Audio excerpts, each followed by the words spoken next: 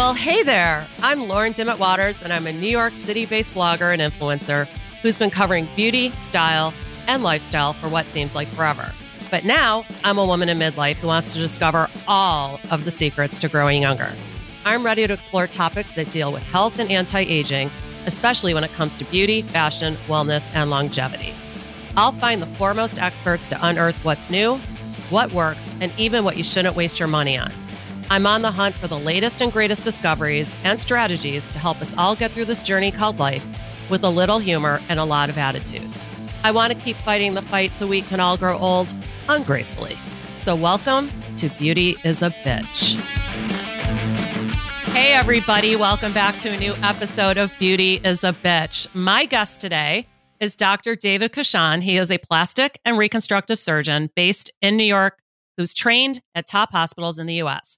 He served as a chief resident in general surgery at SUNY Downstate Medical Center, where he had years of experience performing emergency trauma and cancer surgeries.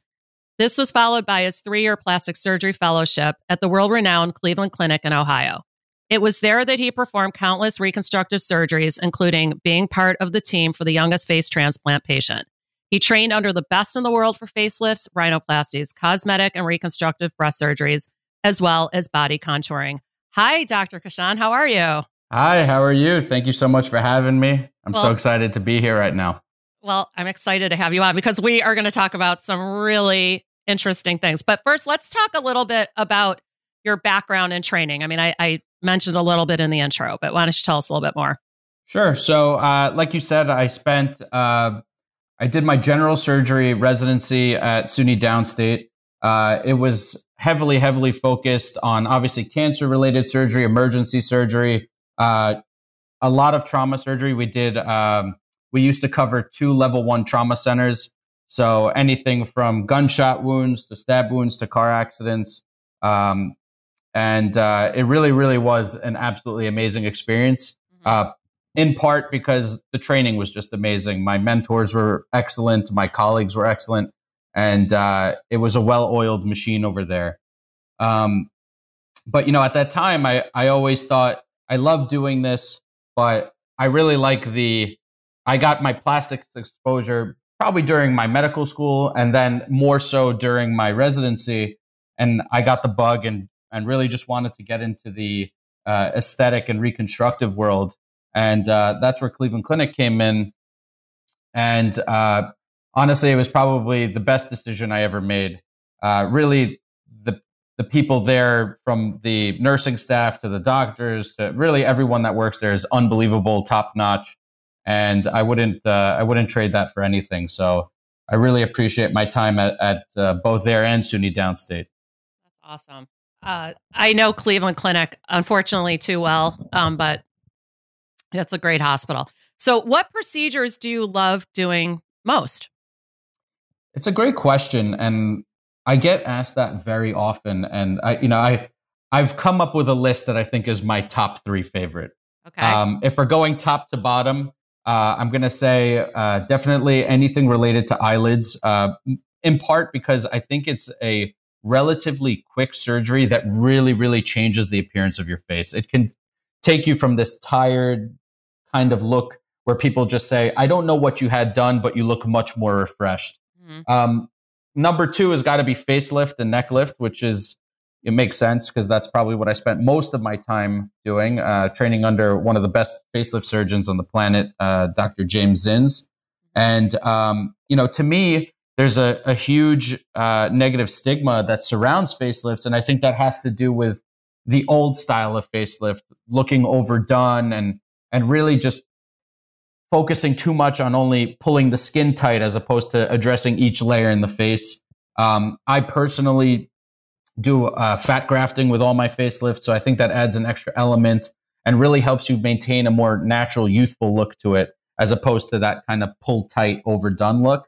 And then the third one, which is kind of the I would say the oddball of the 3, is I love doing breast augmentations. Something about it, I think it's there's something to be said about the fact that it's obviously all our surgeries are sterile, but it's just an overly sterile procedure in a great way.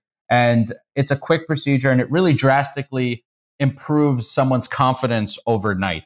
And I think the transformations I've seen from that are just unbelievable. People that were even just bullied growing up because they had smaller breasts or didn't like the shape of their breasts. And then all of a sudden they've come and say, I feel so much more comfortable in my skin, going out and doing all their daily activities. It really kind of has, that's why I rank it in my top 3 right now.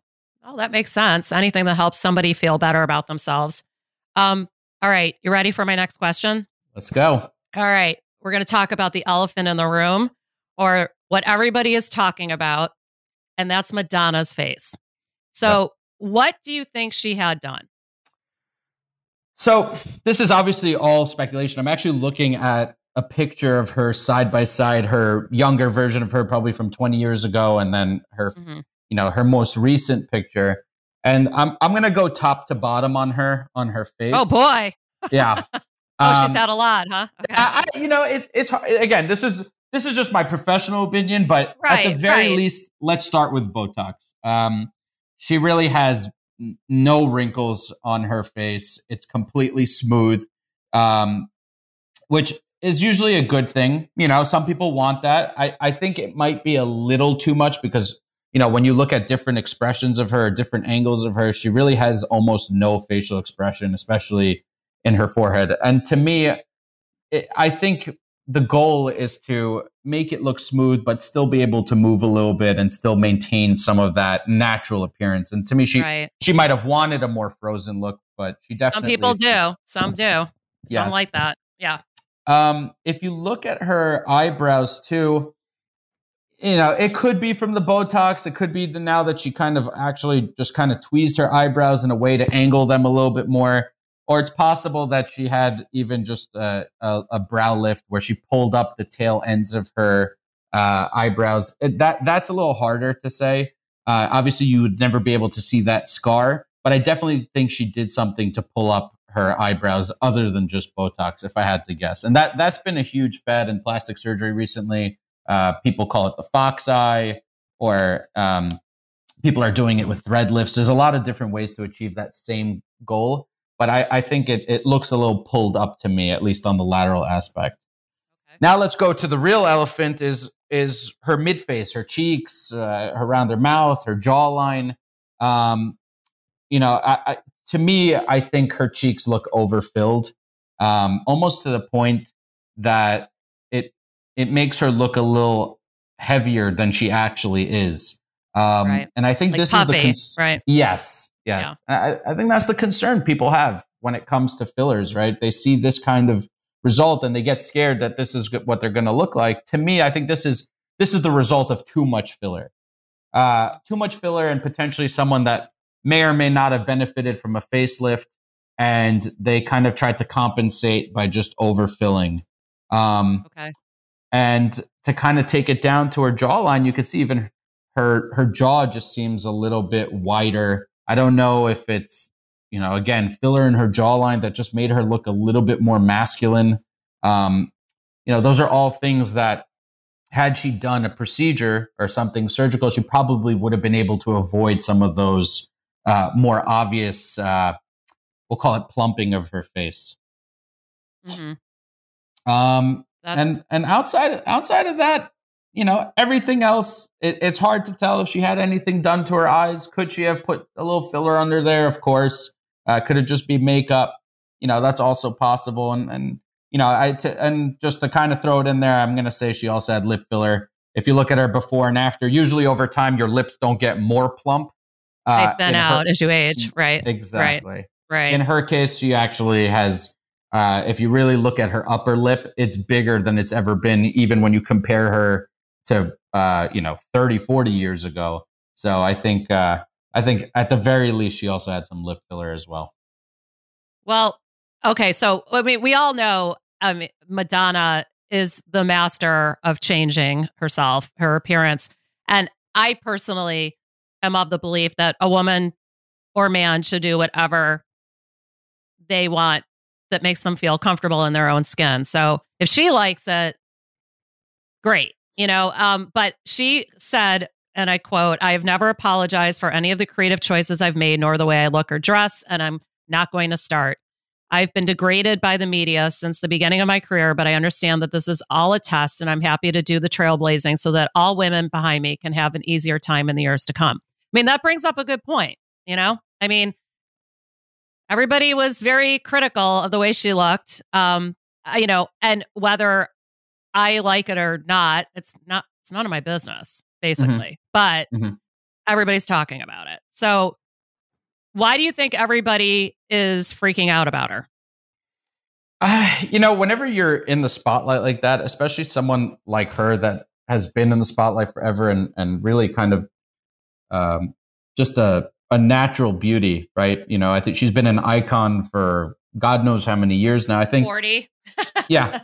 I mean, people are going to speculate. You know, again, I'm not saying I think she looks good, bad, ugly. I think personal preference, I don't like putting that much filler in someone's face. And I think some of the time, you know, people get a little carried away and don't know how to say no to their patients. You know, I wasn't there for their conversation of what they decided to do, but I think it's our obligation to say, hey, look, I think this might be a little too much. Why don't we start out a little bit more conservative and go from there?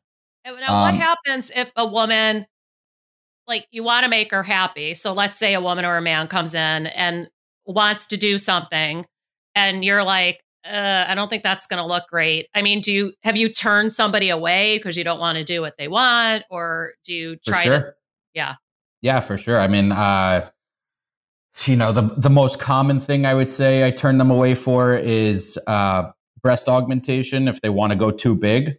I think people are willing to do crazy things. To me, the maximum should be 800 cc's, and that's really pushing it. You know, my average is 350 to 450 cc's, and I think that'll achieve a very nice full C/D cup. And you know, the bigger the implants go, the bigger the complications and the more likely you're going to have complications. And I'm not just talking about infection. You know, you see these horror stories of people that had saline implants that they overfilled to 200 cc's and the skin looks see-through. It looks like the implant's about to fall out. And I have seen that before. In the emergency room, we've had patients come in from outside the country and literally the implant was hanging outside of their body. So, you know, it does happen. And I think people just don't hear about it as much as they should. The other side of it that I hear a lot of is people that want to get overly liposuction. Okay. You know, whether it's adding more fat to their butt, or they just think that, you know, they've had liposuction 3-4 times, they want more. You know, I think those people, you have to be very honest with that. Sometimes doing more liposuction is going to cause more harm than make you look better. You know, so to answer your question, yes, I turn down people actually all the time. And sometimes it's someone that comes in that says, hey, I really want a facelift or neck lift or something along those lines. I'm like, you're not there yet. And I would hate to put you through a surgery for something that, yeah, you'll get a good result because you don't really need it. You might minimally need it, but I send them out to some colleagues, for example, for radiofrequency microneedling. And I say, why don't you try that out first? See how you like it. And you may not want to go through this whole procedure with all this downtime. So I think a lot of it has to do with just managing expectations. What are your thoughts, and I'm asked this a lot, on threading? The short answer is I don't love it. I myself used to do silhouette lifts, which is a absorbable thread, which to me was the lesser of two evils, in the sense that worst case scenario, it gets absorbed, it improves skin quality. It does add you're looking at like a 20% improvement. It's got to be someone that, again, doesn't really need a facelift, but is kind of in between and doesn't really want filler. That person, I've transitioned to sending them, like I said, to go get Morpheus or microneedling. I think that really has changed my algorithm exponentially, to not put a foreign body in their face, but rather just improve their collagen. And then I tell them, I'm like, look, in 5-10 years, we could always come back and rediscuss this and see what we could do without those threads. Now, personally, I don't like the permanent threads. I've taken them out of people I've done facelifts on, and they just cause a lot of damage. And I just don't believe in putting something permanent in your face. Okay. Now, do the temporary threads, do they really dissolve? I mean, do they leave anything? I mean, does anything really completely dissolve? I mean, I again, as far as I know, yes, they do. I mean, they're dissolvable by their compound makeup. I'm trying to think. I think there's one specific patient that I went back on years after she had silhouettes, and I can tell you, I didn't see any of the silhouette in there, but you could tell that there was scarring where the silhouettes were. So maybe the thread itself wasn't there, but every time you pass a needle or anything under the skin, you're going to cause scarring. So okay. I think it is getting absorbed. The question is how quickly. They say anywhere from 1 to 2 years. You know, it's interesting. You said you get like a 20% improvement because I did get it done well, probably like 5 years ago. And I would say that's about what I saw. Yeah. You know, and it's only good to a point. And I think if you're younger and your neck is starting to go, maybe, but if you're older, I think it's not really, I don't think, and there's like, and then I have people ask me what cream I recommend. I'm like, you know, it's not, if you're looking for a tighter neck, it's not really going to help. Yeah. You know, I'll give a shout out to one of my good friends at Revision, Lily. I actually love their skincare line specifically for so do neck. I love, that's what the neck firm, right? Yeah, neck firm, exactly. See, I know my Revision. Yep. And if I could say anything about it, look, I really love theirs. I think Skin Medica makes great stuff. I think SkinCeuticals, but the one thing I think that they've done that is great from even just a marketing standpoint is they've made it simple for the consumer to know what you're purchasing, right? I think if you make the name too complicated, people don't know what to use it for. It gets mixed in this regimen of 10 different creams. But the truth of the matter is it says Nectifirm, you put it on your neck. It says Bodyfirm, you put it on your body. It simplifies the process. So kind of a no-brainer, right? Yeah, exactly. So what happens? So if a potential patient won't listen to your advice, like, do you just tell them to take a hike? I mean, like, what do you do? Oh, in a nicer way. I think. Look, sometimes I just tell them, I'm like, I don't think I could achieve the goals you're looking for. Maybe it's a good time to get a second opinion from someone else. And I don't think there's anything wrong with that. I think you have to know your limitations. And sometimes, like anything else, patients need to hear it from multiple people. How many times has someone gone to an orthopedic surgeon because they broke a bone and one surgeon tells them, hey, you need this big surgery. The other one says, oh, I think we can watch it. Sometimes you need multiple opinions to really mentally prepare for what the right answer is or what will get you the best result. Okay. Okay. So I'm going to go back to Madonna. Like, what would you have done? Like, would you have done that first of all? Like what? No, I don't think so. It's just, to me, it's just too much filler. Her cheeks it almost makes it look like her folds around her mouth are worsened because of how much they put in her cheeks.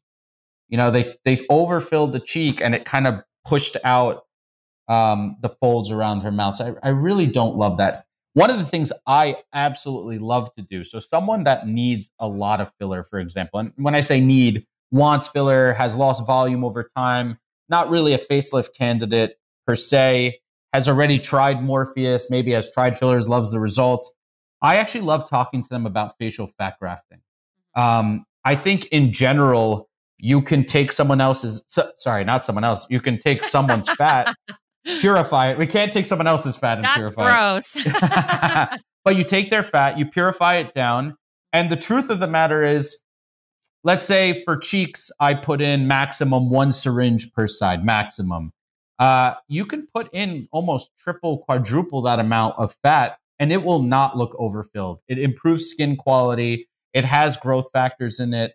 It's your own fat, so your body absorbs it. You're not putting in a foreign body. And it's more controllable in the sense that with fillers, you're limited to, you could only inject it in certain layers where it's safe. Fat, you don't have that limitation. Oh, okay. So I can inject it on bone. I can inject it into the fat. I can inject it right under the skin. And that way you can contour things a little bit better. And you don't have that benefit with fillers. So do you think from looking like at Madonna, that is not fat grafting, that is filler? You think, Yeah, or is there, that looks like filler to me. can you tell the difference? Can you tell the difference when you look at someone? I think you could just tell when someone's been overfilled. Right. I think it's very hard to tell between good filler and good fat grafting if it's someone that doesn't really need a tremendous amount of fat grafting. I think if we're talking about someone that just wants a little bit more of a prominent cheek and has a little bit about a fold around their mouth, you could get a good result either way. It's someone that's a little further along that needs a little bit more than just one syringe, maybe even more than 2 syringes, that you're like, okay, let's start talking about fat instead of filler.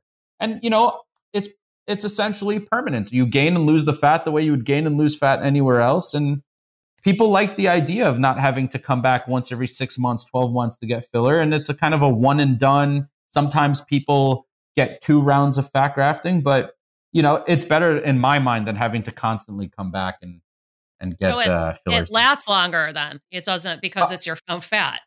Yeah. Your body, once your body accepts it, it accepts it.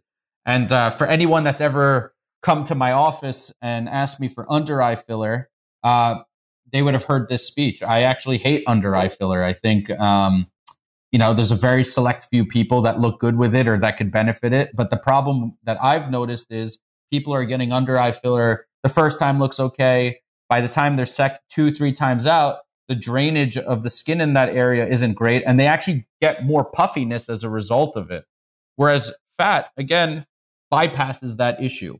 So that's one thing I think will eventually go out of style, hopefully, and people will lean more towards not putting under eye filler. So do you think then somebody that's thinking about filler should discuss doing fat grafting?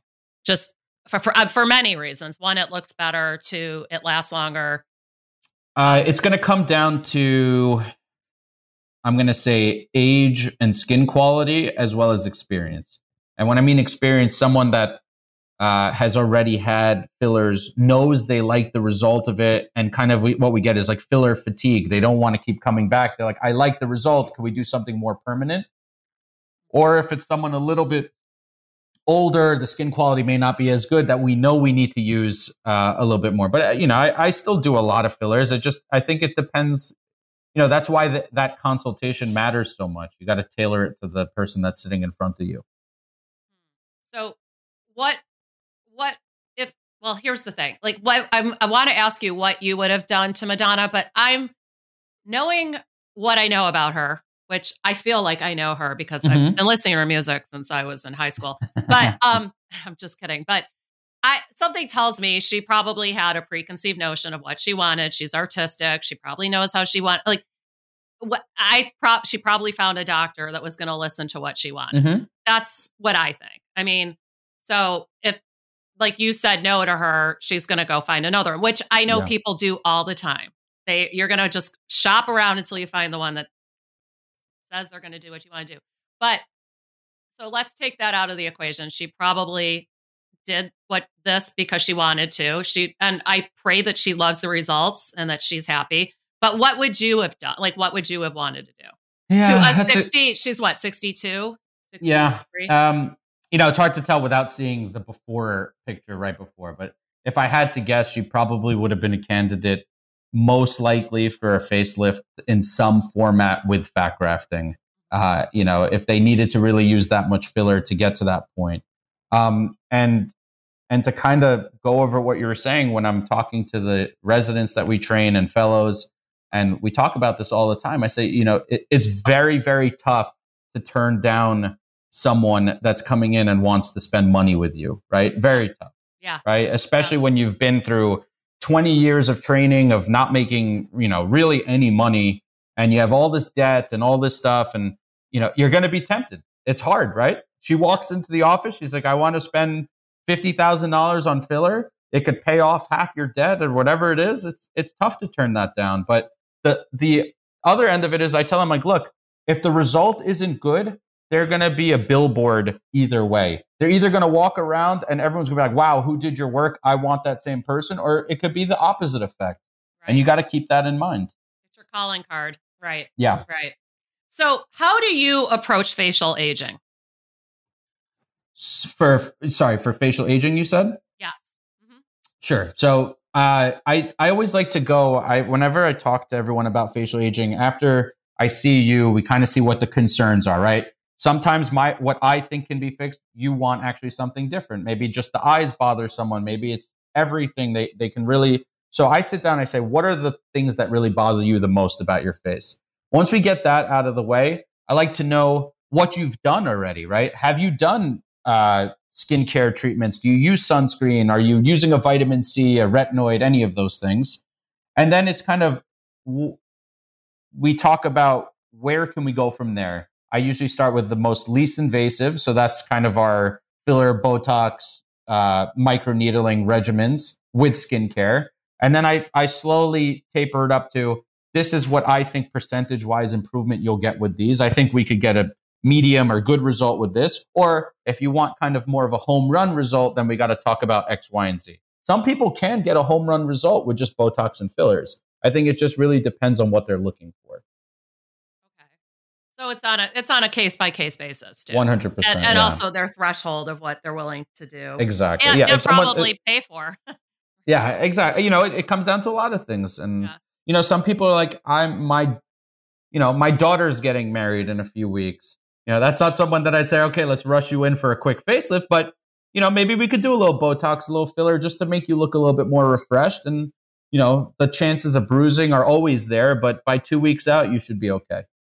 Yeah, that just goes to anybody listening. If you have a child getting married and you want to do something, probably give more than 2 to 3 weeks. Yes. Yeah. Yes. 100%. Remember, Botox takes at least 2 weeks to kick in. Right. If it's a special occasion, I always tell people at least do it a month out. So if we ever need to add a little bit more, any little tweakings, we could always have you come back 2 weeks later, touch it up real quick. So you're perfect for the pictures and everything like that. Yeah, definitely don't come exactly 2 weeks before the event, please. Probably not a good idea. No, it's not. I agree. So what do you say to patients who are scared of being overfilled or frozen? Personally, one of the things I always mention is I've never been accused of overfilling someone or freezing them. Unless someone specifically asked me for a frozen look, yes, I will do it because that's just the style. I think as long as it doesn't affect them in terms of functionality, I'm okay with it, right? Some people just want that. My personal preference is to keep it natural and still have it so you can move your eyebrows a little bit, still show some facial expression. A lot of people hate their crow's feet. I actually think it's an endearing look on people. It shows emotion. But I'll try to just soften those things. When it comes to overfilling, on the other hand, I think that's where I really regulate people. I always tell everyone, for example, for lips, I won't inject more than 2 syringes in one sitting. Okay. That's my maximum, and the same really goes for cheek, folds. Really, two is my maximum in any given area in one sitting. And I say, look, let's see how it is. Come back in 2 weeks. Let everything settle down. If we need to add more, if it's reasonable to add more, we could talk about it then. There's no rush.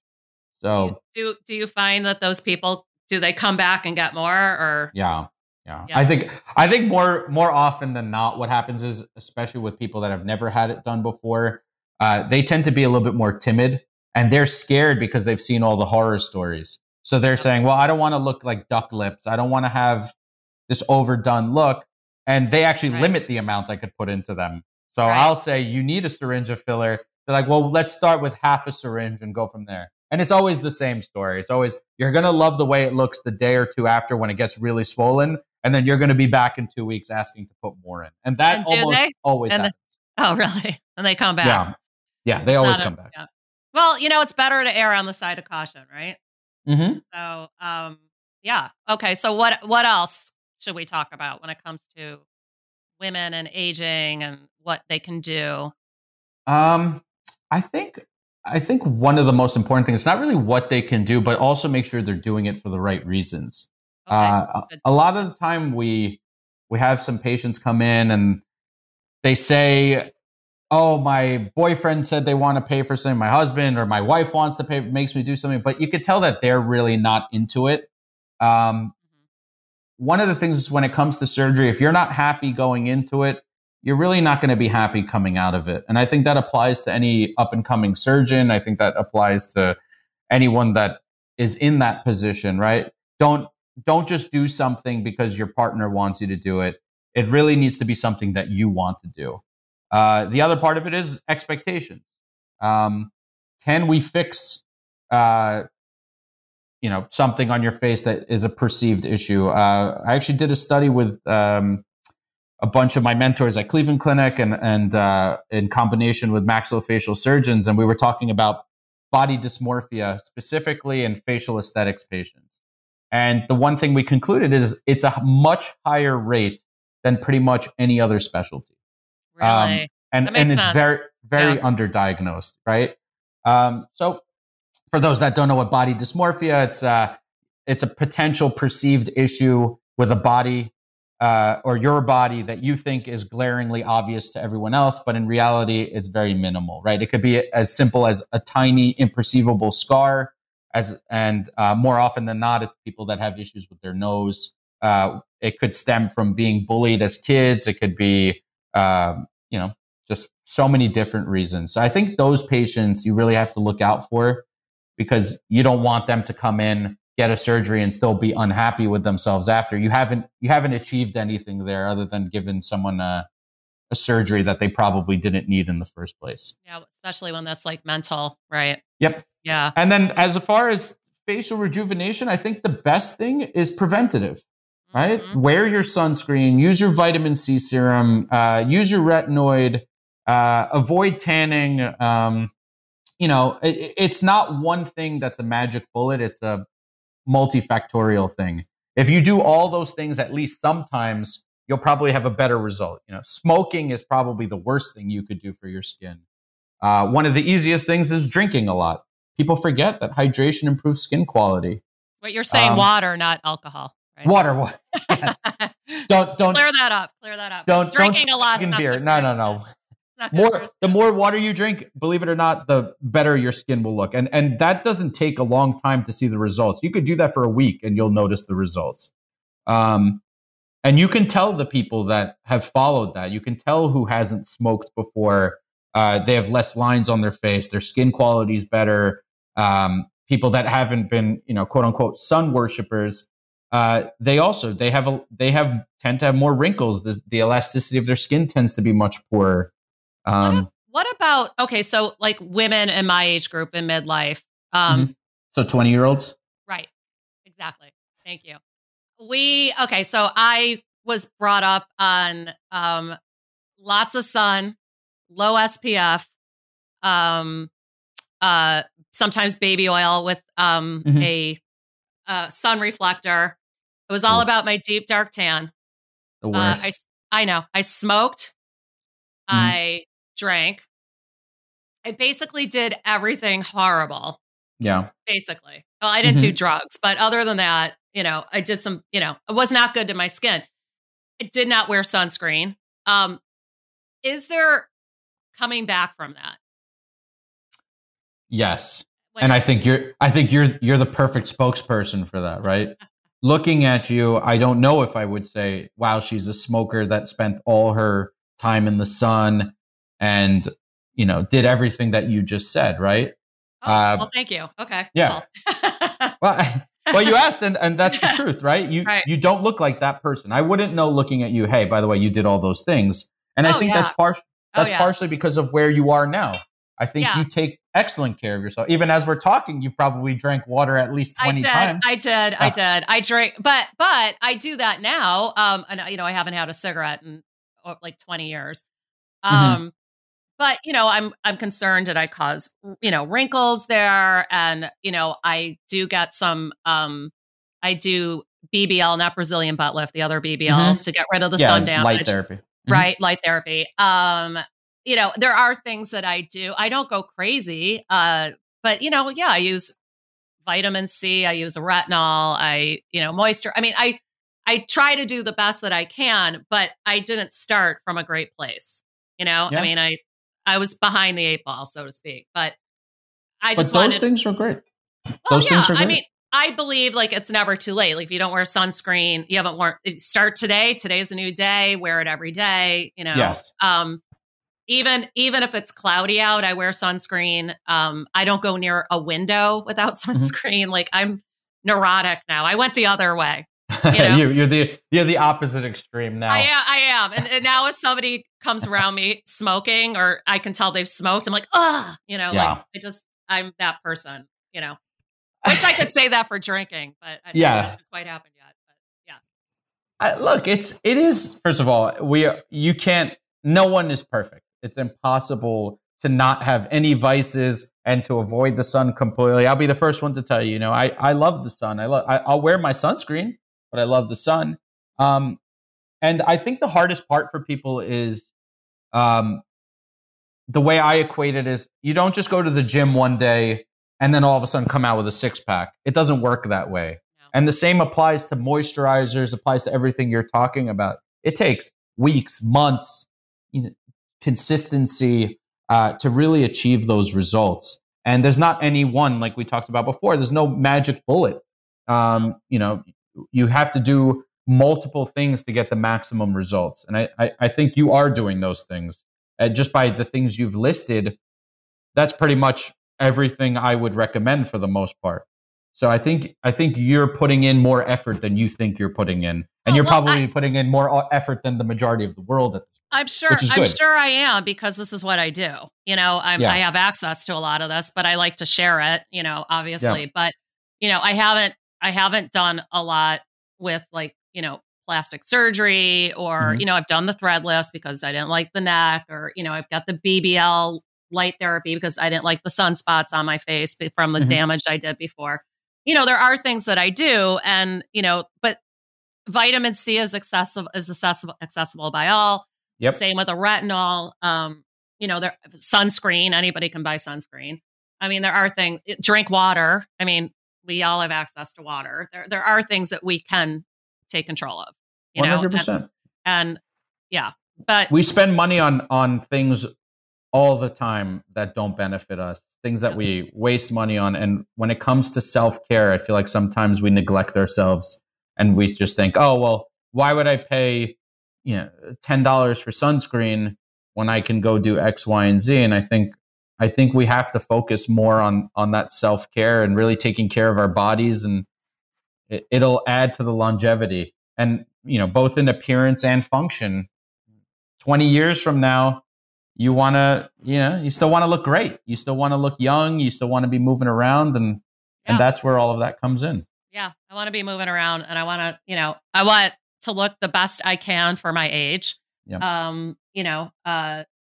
And be in the best shape, move. I think having watched my mother, who was so beautiful, until she wasn't, she just kind of one day gave up, and that was it. And it was a fast decline, so I've seen it, and I am now of the firm belief, use it or lose it, just gotta, especially as you get older. So this has been very interesting. I thank you so much for taking the time to talk with us.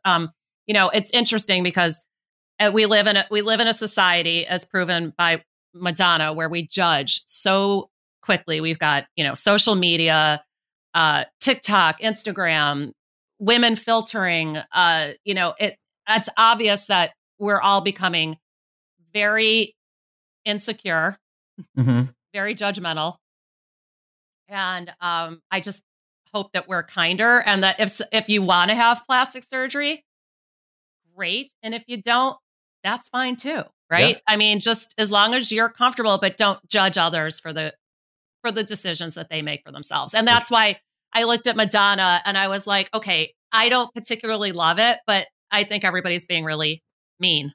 Yeah, they are. They are being a little mean. The truth is, she looks great for her age, regardless. She looks phenomenal. She's just an amazing woman, and she will continue to be so at 63 and probably at 83. We'll always be talking about Madonna, and that's what she wants. I mean, she wants us talking about her. So we are, unfortunately. It just made me really sad as a woman in midlife to see another woman being raked over the coals for, something that she might have loved until everybody went bananas on her. Madonna, if you're listening, we would love to talk to you directly. You just let us know. You're more than welcome to judge me. Don't worry about it. I know. Me too. I'll put up a picture of myself and you could tear me apart. I'd love to. I think that would be amazing. But you did touch upon something that I think was a great point, which is Instagram and social media. Yeah. I think all too often people come in with pictures of who they want to look like. And it's a lot of the time it's these online influencers and it's clearly a photoshopped or they're filtered in photos. It's ridiculous. Yeah. And it's not attainable. It is, but you look weird. Like sometimes I'll be walking down the street, me judging someone, sorry. But I've seen people that look like they're filtered in real life and it's bizarre. It's very bizarre. It's just, you do a double take, you know? I agree. And it's sad to me that, there are now millennials and Gen Y and Z that are just not comfortable. It's clear they're not comfortable in their skin. And it makes me really sad. And I think that social media is really a big contributor to that. Huge. 100%. Yeah. 100%. It's really sad to me. I want for all women and men to be comfortable and just non-judgmental and just do what makes you happy and just, but if somebody wants to walk around looking filtered in real life, hey, that's fine. I just think they should be, I think you've been very honest with what you've had done. And I think if you're going to be an influencer in especially the beauty space, and you're not going to be honest about it, and that applies to people that are influencing in the workout competition space. There's been a lot of drama recently about PDEs and people taking steroids and not admitting to it. I think if you're going to do those things, that's fine. That's up to you.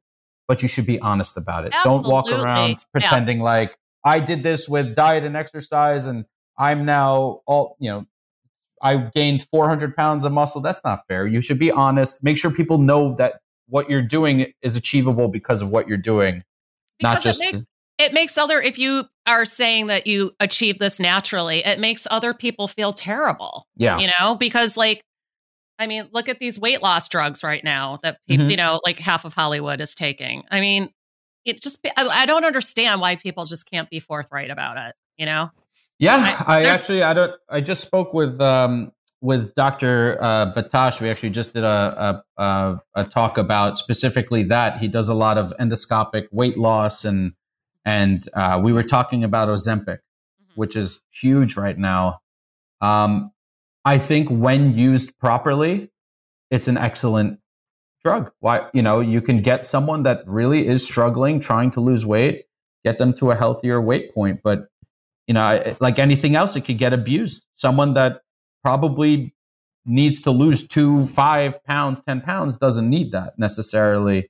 And I think people just are looking for a quick, easy fix. And there will eventually be someone that's willing to give it to them. Yeah, I don't even care about that. I mean, personally, I just wish that they would be upfront about it. You know? Okay, so you want to lose 10 pounds and you take Ozempic. All right. I mean, but admit it. Right. Admit it. And don't make other people feel bad about themselves because 100%. They can't lose 10 pounds as quickly as you can. Well, there's a reason, Again, if you're going to be in that spotlight and specifically in that spotlight for that purpose, right? For beauty or for weight loss and all those things, and you're just not going to be upfront about it, I think you're doing a disjustice to people. I think it's, I don't want to call it lying, but it's lying by omission. It's a sin of omission. Yeah, it's a lie. It is. Well, anyway, we could go on and on about that. I just, but I really appreciate your time. Thank you so much. Do you have anything else you want to say before we wrap it up? Honestly, it's been a great talk. I hope we could do it again. We'll find another topic. I'm interested to see what your listeners want us, who they want us to talk about next or analyze next. I just feel bad because, as I said, aging is for many. It's not easy for most of us. It's not easy. And if she's happy, who are we to judge? That's really my. Again, if she's listening, we love you, Madonna. Of course. I've always loved Madonna. Are you kidding me? I used to wear those rubber bracelets in high school. I am like a huge Madonna fan. Always will be. Okay, thanks everybody. If you've enjoyed this episode, please be sure to leave us a rating and review on Apple Podcasts. It really helps us out a lot. I have a new pro aging podcast bi-weekly, so please contact Lauren at fountainof30.com for sponsorship opportunities. Take care, everyone, and remember, do whatever makes you feel good and look good. Take care, everybody. Bye.